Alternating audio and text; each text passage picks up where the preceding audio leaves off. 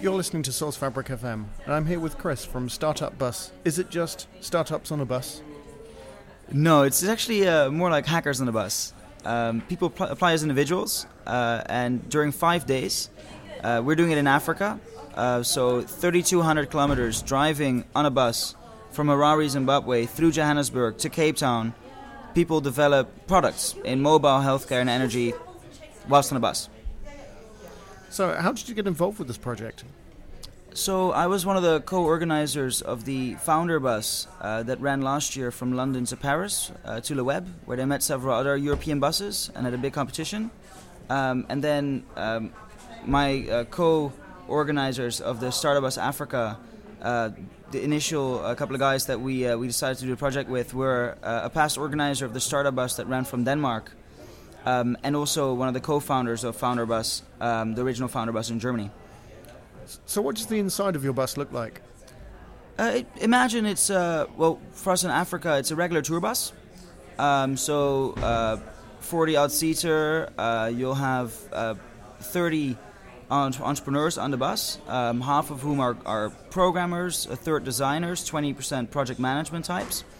And then you add 10 mentors, ranging from investors to industry experts, etc. And in Africa, it's slightly different in composition because we put some criteria on, whereas half the bus is from the African continent and half is global, so we create that cultural exchange. And then a third of the bus is female, which about represents our application rates as well. So people have to apply to take part in your trip? Yeah, we had over 200 applications actually for the 30 spots. Very competitive this time. And what kind of skills were you looking for in those people? So we want people that have experience building product, have experience building software especially. Mainly people that have been in startups before. For the programmers, we're looking for people that don't just have very heavy back-end, say database skills, but actually can do some lean, rapid prototyping. Because you only have 4 days to do hacking, and at the end you need to have something to show, not just a presentation. So you have to have both the front end and the back end skills. Builders. Could you give us some examples of the kind of things that have been developed on the Startup Bus? So in the past, most applications have not directly been related to social good. There have been things around crowdfunding platforms for education. There have been dating apps. There have been games. There have been apps for parents so that they could either help their children learn or help their children monitor their children when they're going to school. Also, all such kinds of things. Or more secure kind of social network things for kids. The goal of the bus is not necessarily to create new startups, because the people that join the bus are very accomplished individuals. They probably have their own startups already. They're very busy people already. They haven't ever worked with each other before they go on the bus, because you apply as individuals. So what we see is a global community comes out of this bus program, but not necessarily concrete startups directly. A couple of years after, however, we see some of these buspreneurs that meet, say, in 2008, start a company in 2012 together, because they know the kind of people, the kind of grit that they have. So is a buspreneur, is that a phrase you've invented for this project? We have, yeah, over the last 5 years. It's there's actually quite a few buspreneurs now, because in the States it ran for 5 years, in Europe it's ran for 3 years, and now in Africa it's the first year we're doing it. So what kind of devices are you going to be targeting in Africa? Well, in Africa, our focus is mobile, healthcare, and energy. And also, the things that are developed on the African bus should have an impact on the African continent. Because we realize, developing dating apps whilst in Africa is kind of taking the piss, because they have real problems out there. Not to say there's less real problems here, of course. The type of devices, like we have some Raspberry Pis in the bus that are kindly supplied by the organization, by Raspberry Pi here in the UK. They're great supporters. And we're targeting mainly mobile devices, so you're looking at Android more than iOS in Africa, simply because of market penetration. So what are you hoping to see when you get on the bus and travel across Africa? I'm hoping to see many things.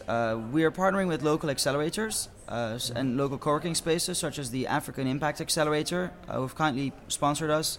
We're also going to Hypercube in Zimbabwe, Harare, working the Branson Center, and several others.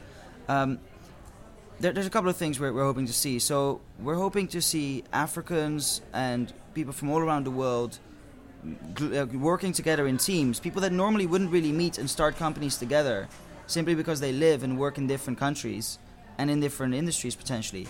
But we really hope to cross those bridges. It's all about crossing bridges and creating that global understanding of how you can work together. And then I'm hoping just to see a lot of local environments, local startup ecosystems, local entrepreneurs, local solutions, so that really the people on the bus get a good sense of what's happening there, what the opportunities that you have in the African continent. And maybe what you could see is some of the entrepreneurs that come from Germany, from Australia, and from other countries might decide to move to Africa and start companies there maybe a year later once they've wrapped up their existing projects. Has it been difficult to deal with the bureaucracy of having to travel across Africa and with visas and entry permits and things of that nature? Well, South Africa and Zimbabwe, the two countries that we've chosen for this African tour, are actually surprisingly easy with visas, especially for participants from European, American countries. Although for African participants, it's sometimes a bit harder. So it might be harder for someone from within Africa to get a visa for Zimbabwe than it is for someone from the Netherlands or the UK, where we can just arrive and pay a visa on entry. What has been difficult is logistics. So accommodation is cheap, food is cheap, but the bus itself is actually much more expensive and harder to procure than it would be in Europe. In Europe, we have buses with tables for every 4 seats, so you could have your laptop there, and also power sockets in the bus and all those kinds of amenities.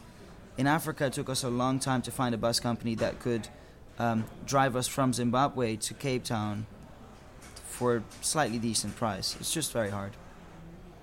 So in Africa, if people aren't able to, if they're not lucky enough to have a seat on the bus, how can they get involved with your project? We really want everyone to be involved. So they can be involved by joining our local events. So we host events in Harare, Zimbabwe, Johannesburg, Bloemfontein, which is between Johannesburg and Cape Town, and then Cape Town itself, which is our big finale. Our finale in Cape Town is going to be the biggest event. We partner with Ekazi entrepreneurs there locally and the Cape Town Global Shapers from the World Economic Forum. And we expect maybe up to 300 people to attend that event. And we encourage everyone to go. Also online, we're on Twitter. It's at StartupBus Afrique, like at StartupBus Africa without the A, because Twitter had the restriction on the amount of letters you could use. And also monitor our blog. Once the bus starts, all the teams have to publish about their progress, about their projects.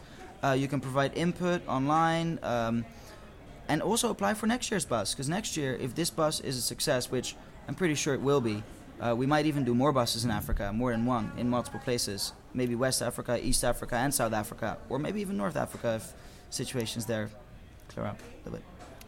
So what are the dates of the South African tour, the first bus trip? Yeah, so it's going to be from the 17th of November, that's the launch. We drive from Harare, and then we end up in Cape Town on the 21st. The 22nd, we'll have a global event with Get in the Ring as well, which is a global competition by the Global Entrepreneurship Week. And yeah, so our bus is right in the heart of Global Entrepreneurship Week. So we tag into that array of events. And what's the URL of the website that people should go to follow your trip?